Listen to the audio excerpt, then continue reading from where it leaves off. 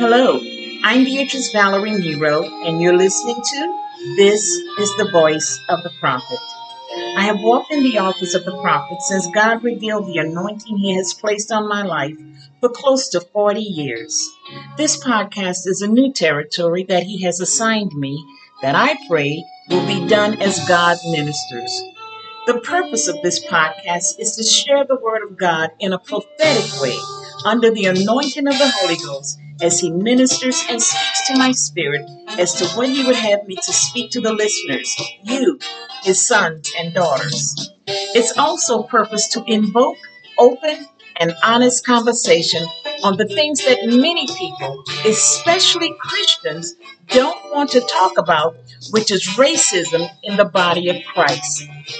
I pray that God will use this podcast to enable us as His sons and daughters to talk about the elephant in the room that for too many years, pastors, teachers, and leaders have tried to sweep under the rug. You can help and support this podcast by telling your friends, families, co-workers, church members, and everyone you know about This is the Voice of the Prophet and how easy it is to tune in through any podcast server through this title. You can also help and support this ministry through your love and prayers. You can reach me with questions and comments by email at amiiteagle@charter.net. That's AMITEEAGLE at CHARTER.net. And finally, you can always reach me at my website at thevoiceoftheprophet.strikingly.com. And remember, if for some reason the podcast doesn't come through or to hear previous episodes, you can always reach This is the Voice of the Prophet on every and any podcast server. Thank you, and God bless you. Now let's get into the word that God has for us for this week.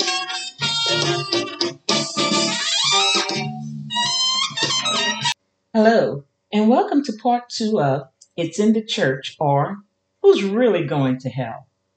Last week I shared with you the news article I read concerning the priest who has been removed for causing division in the church he was presiding over.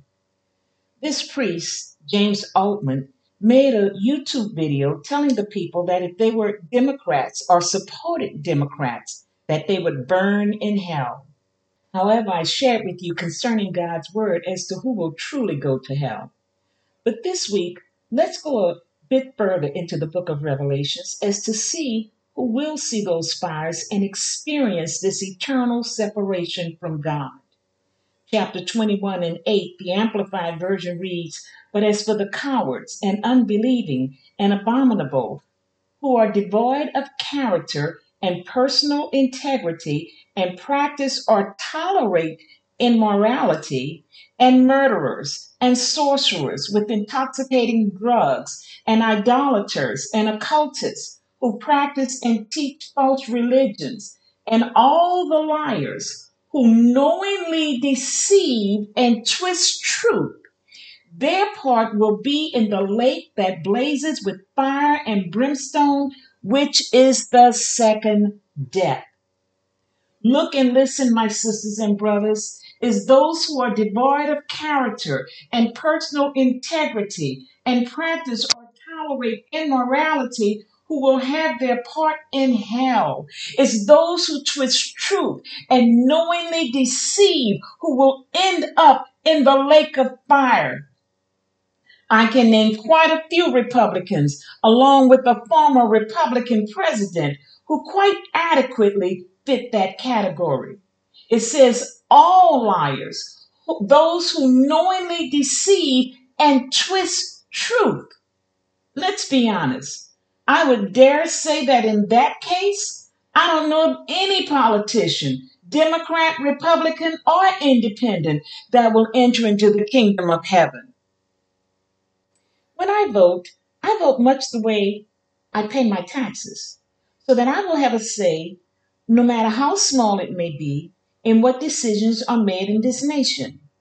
Does that mean that I support one party over another? Not at all. When I began this podcast, several people withdrew their support from me. In other words, they stopped the financial contributions that they had consistently given me in the past. It was their way of saying they were no longer supporting me because I didn't stand for or accept what they stood for politically. I could say it was their way of chastising me or correcting me to let me know that I was out of their will. It was their decision. They withdrew their support because of my personal beliefs, not my Christian stand, but how I chose to openly say what I believed in opposition to their political views. They removed their support not because I don't believe in God or that I lied or even because I fell in sin. It wasn't because of my morals, integrity, or character, but because I chose to publicly say that I did not support Donald Trump and the lies that he perpetrated. My personal views would never have been expressed publicly had it not been for the death of George Floyd, which then brought about a chain of events and comments on Facebook and personal phone conversations. I thank our Father that every statement and comment I made were those that I can continue to stand behind and can say without hesitation that they were in no way things that I shouldn't have spoken or that I should be ashamed of. My morals, honor, and integrity remain intact. Many churches and denominations took the stand that if you weren't Republican and supported Donald Trump, that you were for abortion. Never mind the lying, adultery, immorality, lack of integrity, and all the rest that's seen in the character of this man.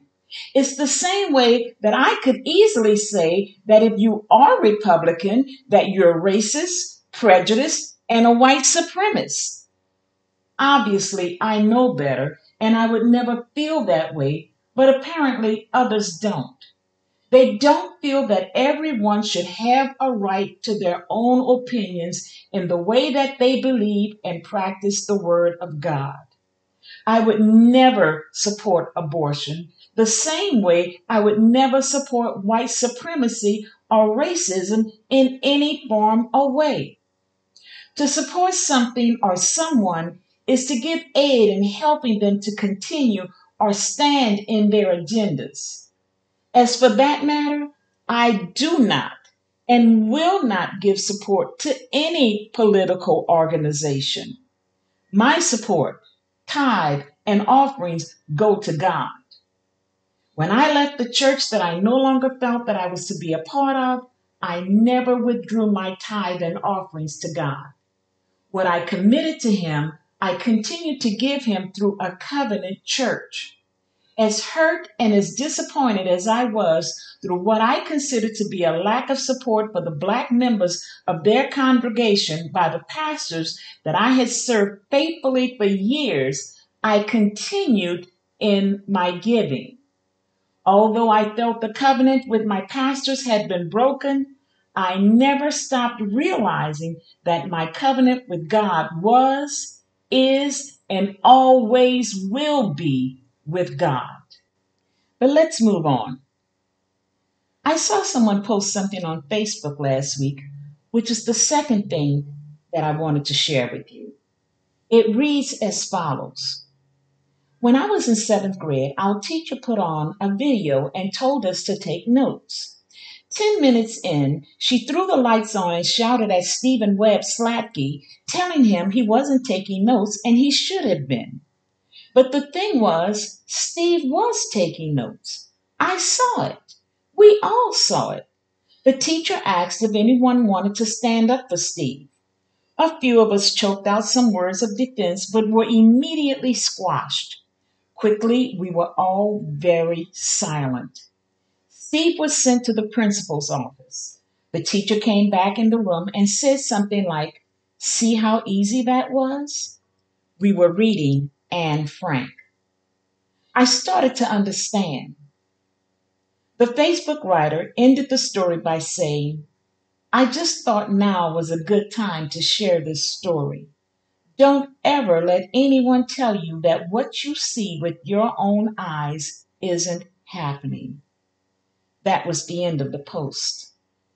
Just as these young students were too intimidated by their teacher to say, no, you're wrong, so many in the body of Christ have been too intimidated by their pastors, prophets, and leadership to stand up to them and say that they're wrong for fear of being ostracized and separated from the fold. They won't say these leaders are wrong because they're afraid to challenge someone who they feel or think knows more than they do.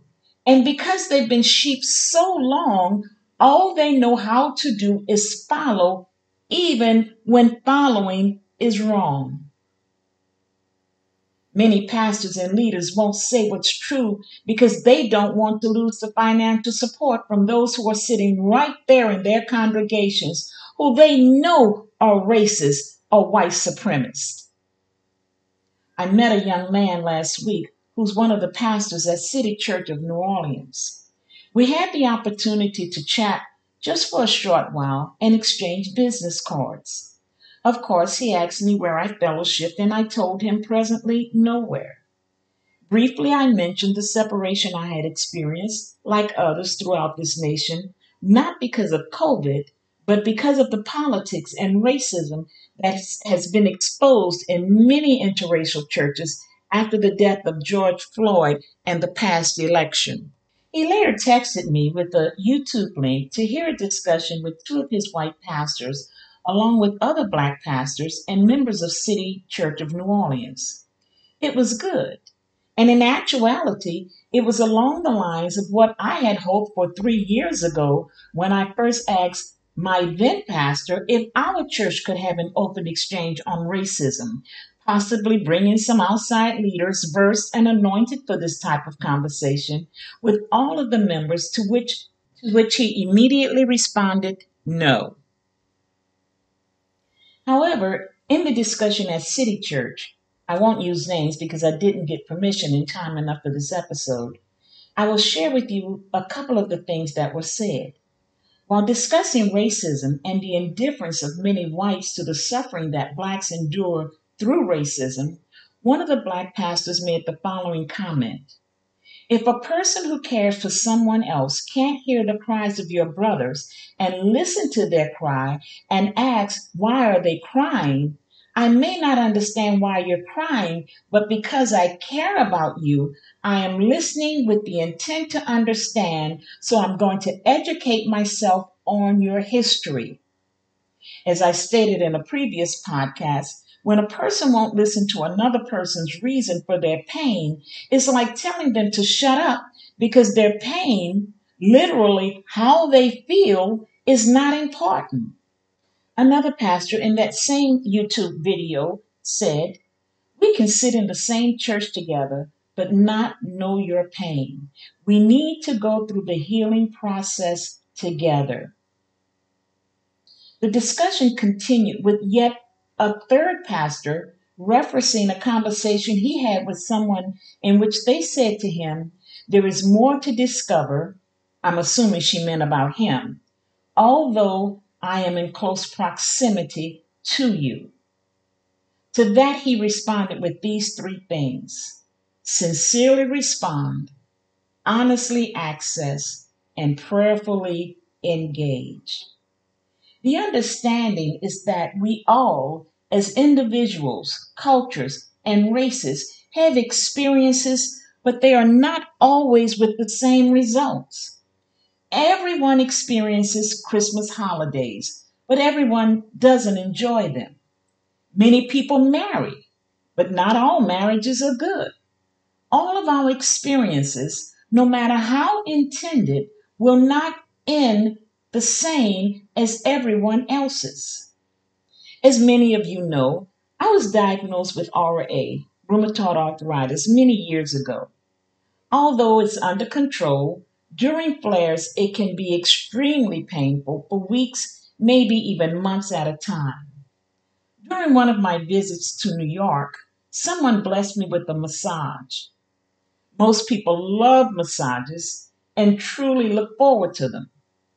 However, without realizing it, I was in the very early beginnings of a flare. It caused my massage to be one of the most painful and miserable experiences I've ever had. And the more I told the masseuse that she was hurting me and that I was uncomfortable, the deeper she delved into my joints. I haven't had or wanted another massage since. The same encounter that many have experienced, enjoyed, and look forward to. For me, the results were entirely different with negative effects. That masseuse made decisions that affected my body personally without truly listening to what I was saying or what was in my best interest. And so it is with all pastors, prophets, teachers, and leaders. Decisions that pastors make can have definite, strong, and sometimes detrimental effects on their congregations. In 2 Samuel 24 and again in 1 Chronicles 21, the account of David numbering the people is given. As the king, he gave the command to take a census of his fighting men so he could see where his strength was. This decision angered God, and he sent a plague which killed 70,000 people.